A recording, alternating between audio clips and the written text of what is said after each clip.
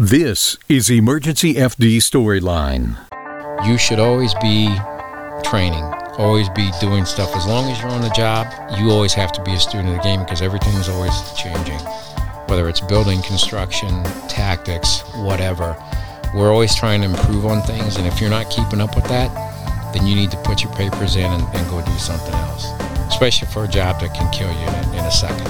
Firefighting is a calling, a commitment to serve others. Also, it's a commitment to serve one another within the fire family. Despite its traditions, firefighting is a lifetime of learning, training, and working hard so you can be on top of your game when duty calls. The views expressed on this program are from the guest and the host, and do not necessarily represent the views of any government agency, private company, or public service. Emergency FD Storyline's focus is to tell the stories of those in the fire service and to highlight what matters to our first responders. I'm your host, Tom Mann. My guest is a second-generation firefighter. The first time I met him, I said to myself, now, that's a firefighter. He looked the part, he talked the talk, and he walked the walk. It seems to me, when you're a second-generation firefighter, you carry the traditions and the passion to serve your community and your brothers and sisters in the fire service. My guest is an active member of the Metropolis Fire Department located in Metropolis, Illinois. He's also a training officer for that department and an instructor for the Illinois Fire Service Institute. He works hard and is always learning. His father was a firefighter, and he's a firefighter. And you'll notice my guest lives with a deep passion for the job and his fellow firefighters. You could say he's a firefighter's firefighter. He is second gen, and that's our storyline. You know, there are superheroes, and there are superheroes. With me is a friend of mine that is one of those. He's actually from Metropolis, and he's one of the superheroes there, one of the real ones, outside of Superman. With me is firefighter Bobby Williams. Bobby, good to have you here. Oh, thanks for having me. I don't know about the superhero part. Well, anyway, you're actually from Metropolis. You're actually Metropolis Fire Department, Metropolis, Illinois. When I moved here in this area, I was like, Metropolis, is that where Superman is? They're like, yeah, seriously, that's where it is. No, I never heard that before. Never heard that before. No, I'm kidding. Tell me what you do, your role. I'm an engineer there, and I'm also the training officer for Metropolis. Last month, I celebrated my 27th year. That's a long time. My 30th year in the fire service this year. Always got to be a student of the game. And it's a family thing, too. Your dad was a firefighter? Dad, yes, I'm second generation, yes. And it's ironic because growing up, I didn't even want to be a fireman.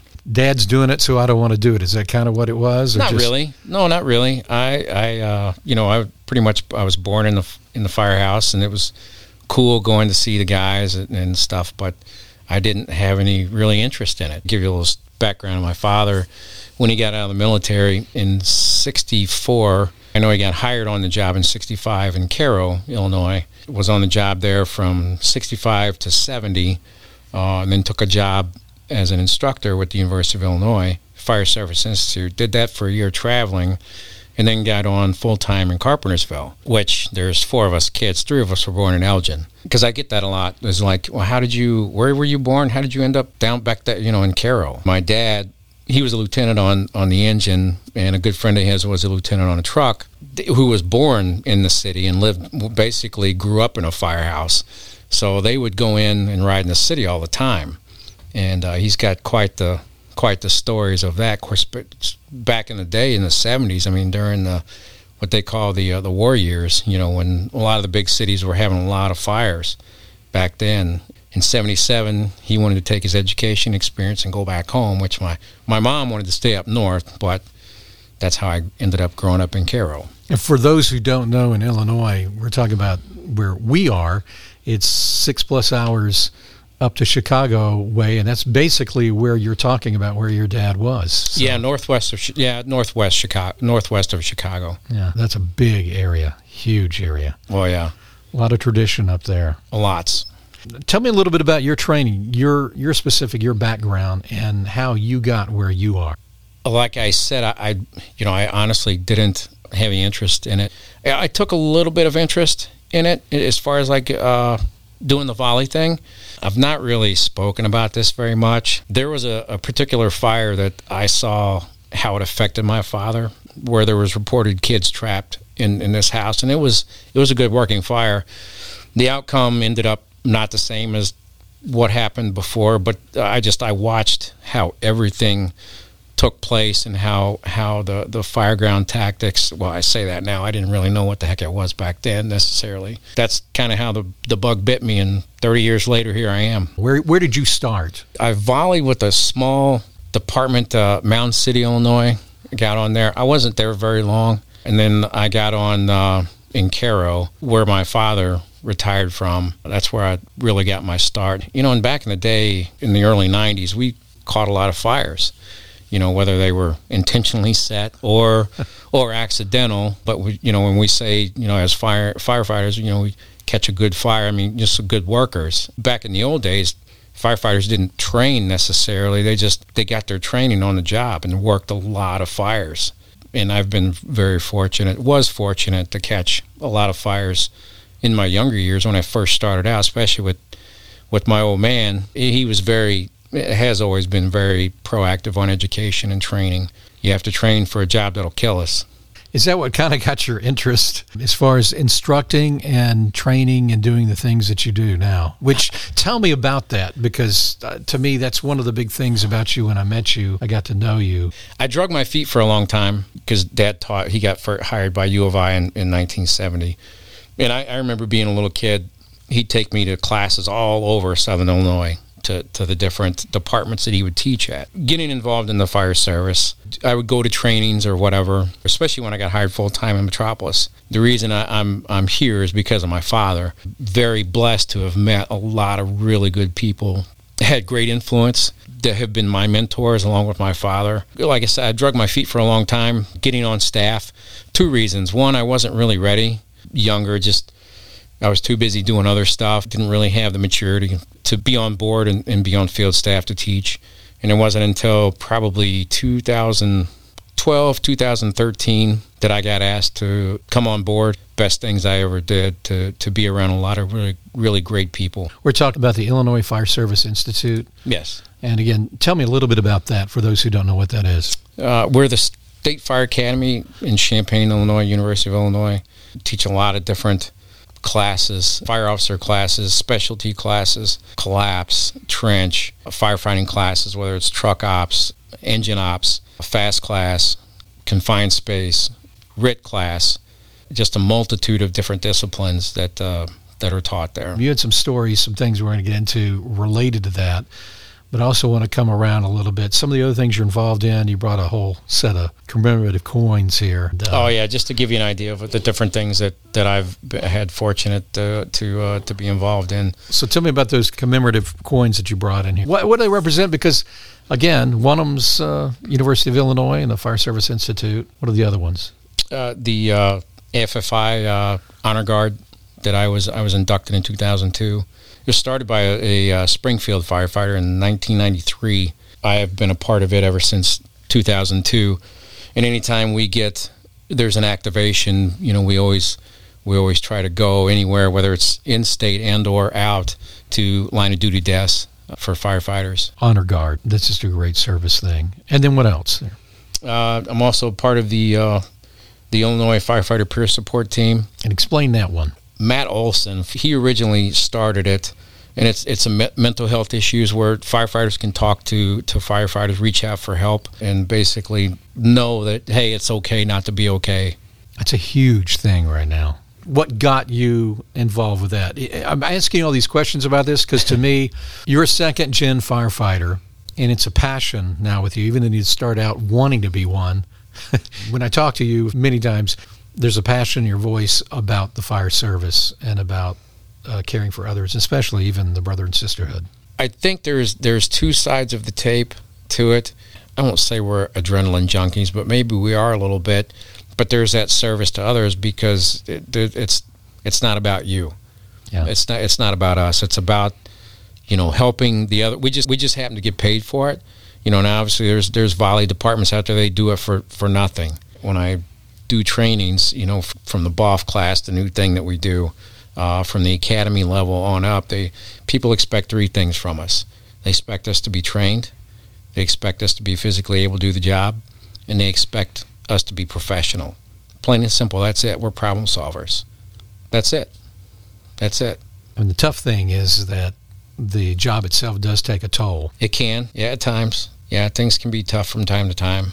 What else is over there? The Fools. So tell me about that one. What? The Southern Illinois Fools. So the Fools organization was started by some Florida firemen back in 1995, and it's like a brotherhood within a brotherhood. A couple of them were Marines, so it stands for Fraternal Order of Leatherhead Society. And what that organization does is, so if guys aren't and gals aren't getting enough of the brotherhood, sisterhood in the fire department, this is another organization for it, where they can go and serve as instructors to other departments that maybe they could provide training to that can't afford training. Also doing community service within their community or communities, wherever they're from. Kind of disbanded. We were organized in 2012, and again, life gets in the way, and it's hard to keep together sometimes. I know when Chief Bob Shaw, when he retired from DuQuoin, I got involved with teaching a lot, teaching at U of I, teaching at Rend Lake College, and then teaching at Southeastern Illinois College. And a lot of the other guys, Ronnie Raines, who's chief of Carterville, he ended up getting the chief's job, which took a lot of time, and then he's the South or regional rep for the University of Illinois, so that takes up a lot of time too. And it's hard to keep everybody motivated and doing things. You know, we were talking about this earlier. I had just talked with Chief Shaw not too long ago, and he ended up retiring from Warrensburg, Missouri, and he's back here in Illinois, and we talked about getting the band back together, so to speak, and getting people fired back up about it. I've had different people ask me about it, about getting it restarted back up, so that may be in the near future, hopefully. I went and visited some of my buddies up in Chicago, and the Fools organization up there, they, like, one of the things they do is they'll go, is it every month or every 2 months or whatever, and they'll make dinner at the Ronald McDonald House for the families there. And I was fortunate enough I did that one time, and that was a lot of fun. Very, very humbled and very honored to do that. I want to talk about your department and the reason why I think these things are really important. The brotherhood, the sisterhood is a really big deal. You talk about issues that affect people in the fire service, but I think having that camaraderie, and sometimes you may not get it where you are. I know for the guys that live in the cities, it's kind of like you probably want to get away from it. You're done. But sometimes I think, a lot of places there's not that support, and it gets down to, I think, support among each other. Oh, that's across the board. That's across the board. And honestly, it doesn't matter whether your department's big or small. You'll have that because you have guys and gals that are into the job, and then you'll have guys and gals that are just on the job, because there's a big difference. Yeah. And some of it's a culture thing, culture change, depending upon what the leadership is at the top. You have those people that are just there, or they're there for the wrong reasons, or they want to be important. I wear this bracelet. Great guy, one of my mentors, and he taught a lot with my father, John McCaslin, who passed away. He was a associate director with the University of Illinois Fire Service Institute. He died in 2019 of a heart attack. And one of his big things is, and that's his quote at the bottom, do something bigger than yourself. And that was one of his mantras. And because it's not about us, it's not about you. Your character and your integrity, doing the right thing when nobody's watching. And I know you kind of bring that in. Metropolis, what is it about Metropolis? Tell me about that department. We work a 24/72, so we're on 1 off 3. We have, right now, we used to have 3 guys to a shift and a chief. And through different things in the past, we lost people through attrition. We're down to 8 now. We're being run by the police chief as of now. I think that's getting ready to change. So I think things seem to be looking in the better direction. Or here recently, we would work to a shift, but say you and I are on, and I called off sick, or took vacation, you'd be at the firehouse by yourself. That now they're going to start backfilling, so there will always, as of now, be 2 guys on a shift. So we run medical. We did run a BLS engine, and then we got knocked down to first responder because per IDPLH, in order to run a BLS engine, you have to have 2 basics on the rig. So at the time when this happened, so the city wouldn't have to have 2 of us on, they knocked us down to a first responder, which you only have to have 1. So that's changing. Volunteers, are there those that come behind you guys or with you, and how does that work? We have 8 full-time guys, and we have 8 paid-on-calls. So usually whenever there's anything that, something substantial, let's say a vehicle crash, a structure fire, or pretty much anything that the guys they get toned out, and hopefully somebody's coming. If not, a lot of times we'll, hopefully the captain that's on will call for mutual aid, so the County Fire Protection District or, the Brookport or Joppa for manpower. We have called Paducah for assistance 2 times that I know of. I called for 1 years ago for the ladder, for their ladder, because our ladder was actually gone. So we had an apartment fire going on a 2nd story. Or ended up not using them, but we were glad they came. And that's one of those things, for those who don't know where you are, look across the river and there's Paducah, Kentucky. Yeah, I get that a lot. They'll ask where is Metropolis? Especially the guys up north from years past, whenever I got involved in the Honor Guard, and then when I got involved in teaching with FSI, they'd be like, where is Metropolis? I'm like, did they not teach geography up north? I mean, what's going on right now? I'm like, we are right on I-24. We're the last exit in Illinois before you cross the Ohio River and get into Paducah, Kentucky. Oh, they're like, wow, Illinois is a long state. Yeah. Yes, it is. It's huge. It's very long. As far as apparatus, what do you guys have? So we have a ladder. We have a 103-foot stick, 2 engines. We have a reserve engine, and then we have a 25-foot Boston Whaler with a fire pump on it, with a deck gun. We have 2 brush trucks, command car. I think that's it. You brought me a coin. Speaking of coins, I didn't realize that you guys actually have a boat. Oh, really? Yeah, I did not even know that. But again, that would make sense because it's right there on the river. Yeah, well, and we didn't get that until probably 8 years ago, maybe. I want to say we've had it that long. Yeah, and it was actually on a Homeland Security grant in conjunction with law enforcement for the river. So, I mean, it's not a fireboat per se, but we house it and we take care of it. Yeah, I know you got the interstate, which is 24 and 24. Yeah. You're dealing with issues with that, obviously, and that gets into rescue. What are the kind of calls that you guys are getting during the year? Knock on wood, it's not been super crazy this year. We have had some pretty bad crashes out on the interstate. I'm honestly, fingers crossed, especially with the construction that's going on right now, right before the I-24 bridge, and back a little further between probably the Big Bay exit and then the bridge. It kind of bottlenecks things down, and we have had some pretty good crashes. Fortunately, no fatalities, and I hope it continues that way, because in the past we have had some pretty brutal fatalities out there on the interstate. Fire. There for the longest time, things have slowed down, and it's like ebbs and flows. Actually, we've caught 2 fires this past week. It's not a matter of if, it's just a matter of when. What are some of the challenges like Metropolis faces, which I think are pretty typical of many of the departments that I find in this area? Oh, manpower. Yeah. People.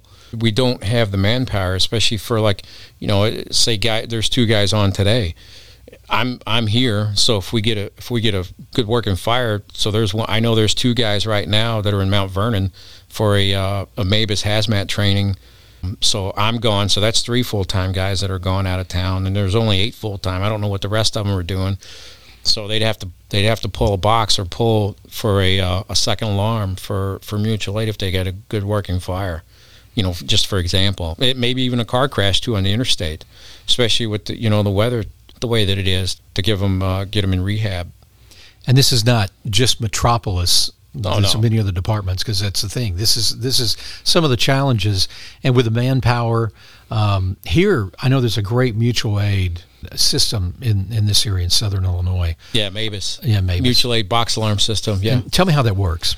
So you have the different box cards, and depending on where you are, your area, you can put different assignments to incoming companies that you want on your box card. You put the call out, and they did get dispatched, and they have an assignment coming in, depending on what box it is, what box they are on, where they'll get assigned to.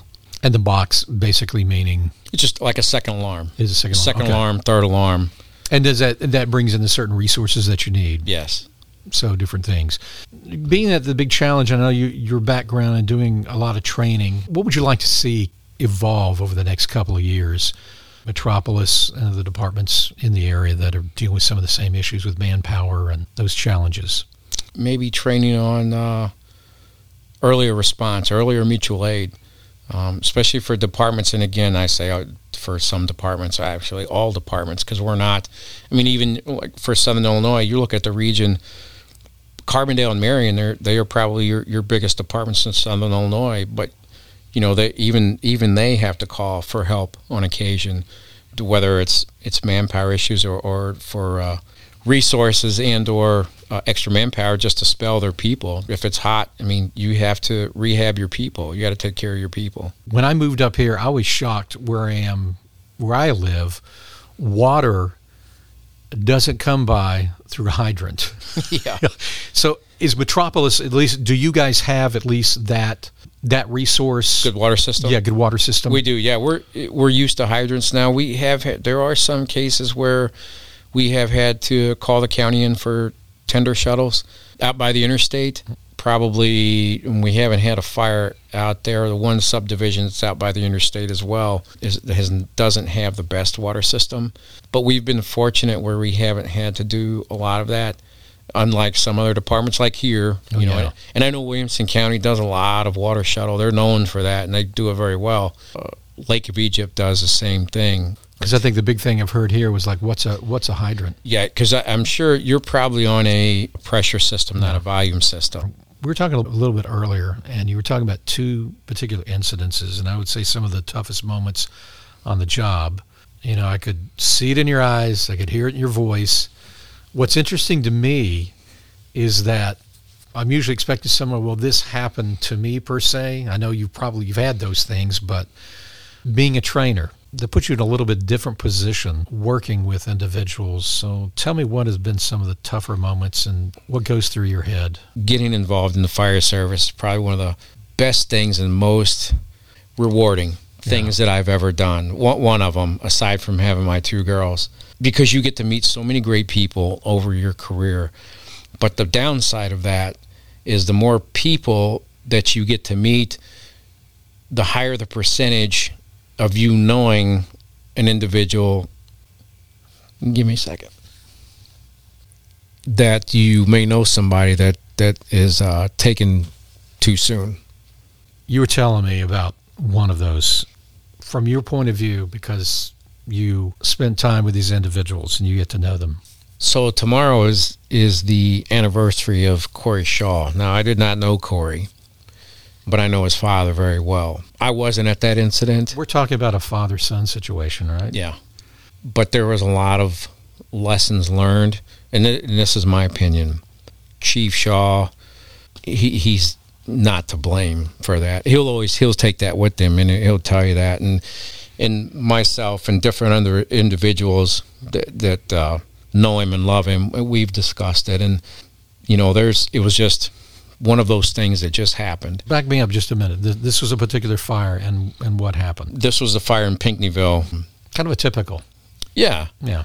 The fire was going pretty well, really well. And I know when DuQuoin got dispatched, they were mutual on their, I think they were on their box card. Got called from mutual aid. They came in. I know they took their ladder. Chief Shaw was there. Obviously, the DuQuoin Fire Department guys off duty, paid on-call guys went. He told Corey, he's like, because Corey was just 23, I think. Very ambitious, very, wanting to go, go, like we all do at that age. and told him, no, this is not one we're going in. We're just going to strand and drown, protect the exposures, so on and so forth. Well, Corey had happened to see, he saw a ladder thrown to the building. He was just going to go grab that ladder and pull it away from the building. Well, unfortunately, when he was going to get that ladder, that's when the wall gave way, collapsed, and crushed him. That's when they lost Corey. I couldn't begin to imagine. Again, it's one of the situations where you wouldn't have seen that coming at that moment. At that particular moment, no. Now, watch when you watch the video and you look, and different fires. When you watch the so-called fire porn on YouTube and all the different buildings, when the fire is burning at that extent, that eventually there's going to be a collapse. Now, he was just, again, young kid, going to grab that ladder and pull it back so it's not damaged. The unfortunate outcome, yeah. Tell me about your relation to Corey. Well, and again, I didn't know Corey, but I know his father real well. I think very highly of Chief Shaw. And I know he's retired from DuQuoin. He was retired for a little bit, and then he took a chief's job in Warrensburg, Missouri, which is maybe 45 minutes east of Kansas City, Missouri. I talked to him just recently, and I found out that he retired. He left there and came back home, so he's back in DuQuoin. And that's not the only one that was like that around here. We were mentioning another particular incident. Cody Van Fossen. Yeah. And again, this is a kid that you actually, I won't call him a kid, but he's a young man that you trained, you work with. When something happens on the job, if it doesn't happen to you, I think it really strikes other members on the job that hit you deep inside. Tell me about this one. So we'd had Corey in several different trainings. That kid you'd see him show up at any different Cornerstone class. Had him in a car fire class. I may have had him in something else. And then 2 or 3 weeks prior to the incident in Christopher, we had him in, it was a light and fight in Carbondale at their training where we did the Fire Ops 101. Right. Ronnie Raines, who's chief of Carterville, he'd had him in several classes too. He would show up and he was there, and we had him in the training that day, and we had several different things going on, different rotations that day, kind of like what we did with you guys in Fire Ops 101. 3 weeks later, the incident happened, and Ronnie actually was on. He got called on the box. He was in charge of the RIT team for that incident. Very unfortunate incident. It's like I told you earlier, you meet these different people over time, and the more people that you meet, the percentage goes up for, especially in the business that we're in, for maybe something bad happening. Jake Ringerine's another one that I knew, captain on Godfrey. The guy was killed at a fire, mutual aid fire. I met him 6 years ago. One of the assistant chiefs up there had me come up and do some training, teaching for a few classes for him up there at Madison County, and that's when I first met Jake. I think that was, that was 2019 also. Jake Ringerine, Cody Van Fossen, and then not fire-related, but then we lost one of our guys in October of 19, Chad Parker. That's pretty tough. How do you handle that stuff? Talk about it. Yeah, talk about it. Talk about it. Whether it's, I've been pretty fortunate to have a lot of different array of people that I talk about stuff with. Just something as simple, because there's a lot of people that'll compartmentalize it and they'll tuck it away and not talk about it, and it builds up and it turns into other stuff. By just having a conversation about it relieves that pressure. It's that simple. Now there may be some times, and again, I'm just speaking for myself, and I know of other people that's happened to, that it works, and maybe depending upon the circumstances or whatever it is, there may have to be another level of help that you receive, because it's maybe really eating at a person. Everybody's different, but as long as, if you have a conversation, man, it lets it out. You can relate to it. Because after the incident with Cody, Ronnie and I, this is harder than I thought. That's okay. Ronnie and I had several conversations about that, because he and I don't even mean to speak for him, but it affected him greatly. But just by having a conversation about it. And he, we're pretty tight with a lot of different people, especially some of the ones we teach with. And guys reached out and kept tabs and talked about it and talked it out. And I think that helped a lot. I know it did. Experiences with it, I know many others. I was talking with my son, many have heard. He talked about, I asked him how many people or how many firefighters he's worked with that have taken their own lives. And in his short time, which has now been 10 years, but he's had 6 that took their lives. I know one in particular. Yeah. I had him as a student several times. I actually met that kid when he was a good friend of mine. After he left the Institute, his first chief job was in Fitchburg, Wisconsin. And that's when I first met his dad, who just recently retired, I think last year, as the assistant chief of Madison, which was his son. I kept tabs with him when he first told me that he was getting hired and going to Memphis, and we'd text quite a bit, and he'd shoot me pictures and video on Snapchat, which hell, the only reason I ended up with Snapchat was because of my girls, and they wouldn't even add me. so there was that, and then when I first got the news about him, I was absolutely devastated, because I mean, here you have a kid had the world by the cojones, and the plan was his dad was going to retire, and they were going to end up moving down to Memphis, and right, because he had a street glide, and because we'd talk bikes, guys, I have a street glide, and I just that was really tough. And I know that they've had others, but that's the one that because I knew that kid personally, and that was tough. That was tough. I hated it for his family. There's one thing when we go through it, but then we also go through the pain with everybody else. You have 30 years. You kind of have a viewpoint. You're second generation, you're second gen in the fire service, so you kind of know. This kind of comes with the territory. If you were talking to somebody right now that is really dealing with some tough stuff, not able to handle it, something happened to somebody else, they can't handle it, and you were talking about getting more help. Oh, there's a lot of different things that the Illinois Firefighter Support team. There's Rosecrans. There's several different organizations. There's REACT. But the whole point is to get professional help, right? Yeah. And again, if you don't, watch your people. Keep tabs on one another. If somebody's doesn't seem right, then bug them.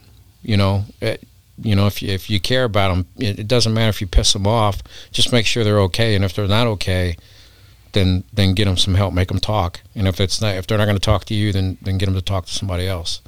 Because it is a thing, because there for a long time it was a stigma.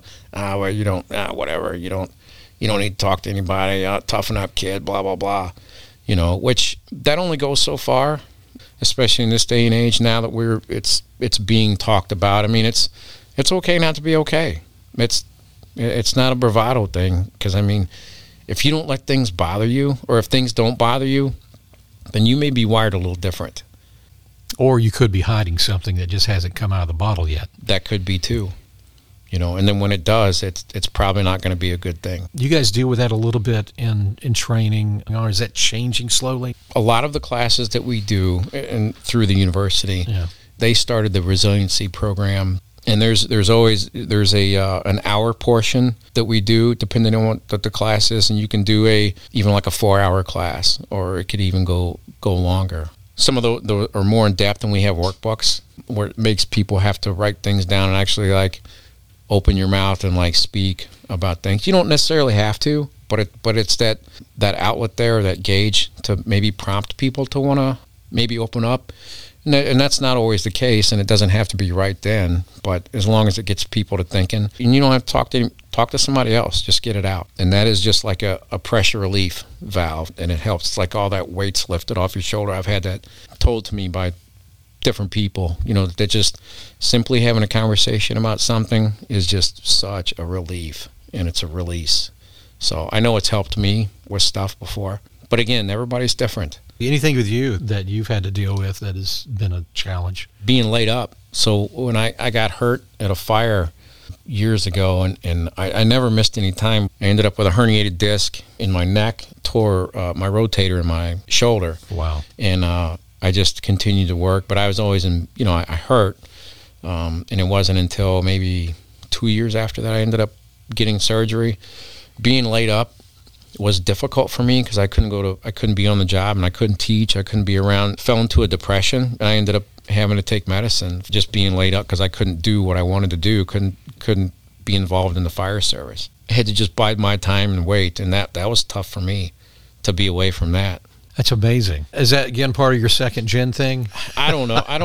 The drive, is it, and again, is it the love for the job and then your thing wanting to help people? Yeah. Oh, love the job. Yeah, love the job. Love the job. Love the individuals that are into the job I'm around, that I'm able to teach with my mentors. Eddie Enright, who's a retired chief from the city of Chicago, who he's been retired for many years. I think he's my dad's age. One of the things he says when he gives presentations, I mean, he talks about, he's not standing up there alone. There's all these people beside him that he has with him, and I think that's all his mentors and people that he came up with, that he looked up to and revered, like many of us do. Same way here. You're talking about different rescues and stuff. There was 2 kids that fell in the ice through the trout pond out at Fort Massac. They were walking across the ice, and the sister fell in. I can't even remember how old they were. And then the brother went in after her, and he fell through. And it was fortunate that they walked from the one side instead of the opposite side, because it was deeper on the other side. And then the third, because there was three kids, the girl, she went and called for help. The call came out, and myself and Keith Davis, an EMA director for Metropolis. He was a paid-on-call fireman at the time. We got there first, because I'm looking at the kids, and I'm just like zoomed in, and he's like, "What are we going to do, Bob?" And I knew the guys were coming, so I took my stuff out of my pocket and just started going into the water. By the time I got up to my hands were so cold, I had to break the ice with my elbows. But I knew Keith was at the edge of the water with me. I got to him and then brought him out. They were about up to their shoulders in the water. But if they would have come from the other side, they would have been under the water. So it ended up being a good outcome. I ended up with strep throat after that. Man. I know when they got to the hospital, the kid's core temperature was like 95. So I mean, they weren't in the water like super long. Yeah. But yeah, it was cold. It was cold. And then we didn't have ice suits then. We have them now. We just got them recently, actually. What they call the Gumby suits. Yeah. And that's being right there on the river too. Is that where that was? No, it was at Fort Massac. Okay. At the trout pond that they have. Yeah. Yeah, and there was another fire that we had.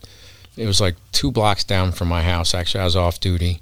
The kids got out, but you could hear the mother screaming in the house, and we just were sitting there waiting on the engine to come.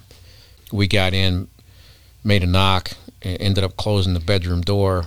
Eventually getting her out. She didn't survive. I've always replayed that in my mind, rethinking, well, what could I have done different? What could I have done? What could we have done better? As it worked out, trying to get the bedroom window open, and it reminds me of, it was, because as soon as I was trying to smash it, it wasn't going. And I'm like, what is going on here? Well, it was like windows, like on a factory. They were like steel J-channel. The entire window casing was all metal. We ended up having to use the cutters, cut the window away in order to get her out. Yeah, those are kind of 2 that stick out in my mind. There was one, it was actually out in the county, because I used to run with the county quite a bit when I first got on in Metropolis. There was a 17-year-old boy out in the county that was killed in a house fire. I ended up crawling over the top of him. I thought it was furniture. After everything, because we didn't have ticks at the time, learning that it was a body, it was him. These are the things that you say do replay in your mind. Sometimes, not all the time. Yeah, but you know, different things may hit you where you think about a time when, well, this happened or that happened or this particular rescue or, you know, vehicle crashes. Some of those are pretty notable that you remember. You just remember the smells and the looks. One comes to mind. Another one out just outside of the county. It was a head-on, and this truck was just totally involved, gone. and you could see the body partially. This gentleman was face down. His body was badly burnt. When we picked him up to put him in the body bag, his face was preserved because it was in the soft mud, soft dirt. That was just one. We had a head-on with that involved maybe 3 vehicles. I think 5 were killed. There was only 1 survivor.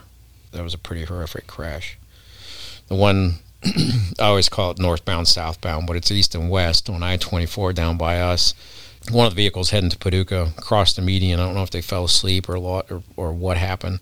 Hit another vehicle head-on, and then involved another vehicle. There was only 1 survivor out of it. Memories. They don't teach you this, right? Not back then, no. No. Because you didn't talk about stuff like that as far as like how to handle different situations, or whereas now, like you were talking about earlier about the resiliency program and the different mental health aspects of the job. Advice, what would you give to newbies and people in the fire service? Be a sponge. If you have enough common sense about you, you'll know the senior people to listen to and the ones that you maybe should shy away from. You'll know people that are in it for the right reasons and are always doing the right thing. You'll figure those things out along the way. Always be a student of the game. I look at myself. I took FAE, which is Fire Apparatus Engineer. One of the worst classes I've ever taken. I say that because I hate math. And one of the best classes I've ever taken, and got a lot out of it. And I was the oldest in the class. Probably had 5 or 6 students that I taught in Fire Academy, and this one young man, he's like, Instructor Williams. And I'm like, time out. First off, we're not in academy anymore. It's Bobby. I said, you may continue, jokingly. He said, is it weird for you to be in class with us? I'm like, what do you mean? He's like, well, you're an instructor. I'm like, here's the deal.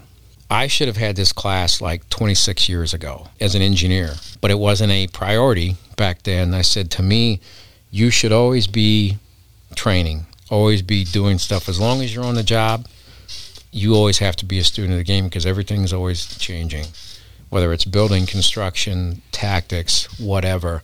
We're always trying to improve on things, and if you're not keeping up with that, then you need to put your papers in and go do something else, especially for a job that can kill you in a second.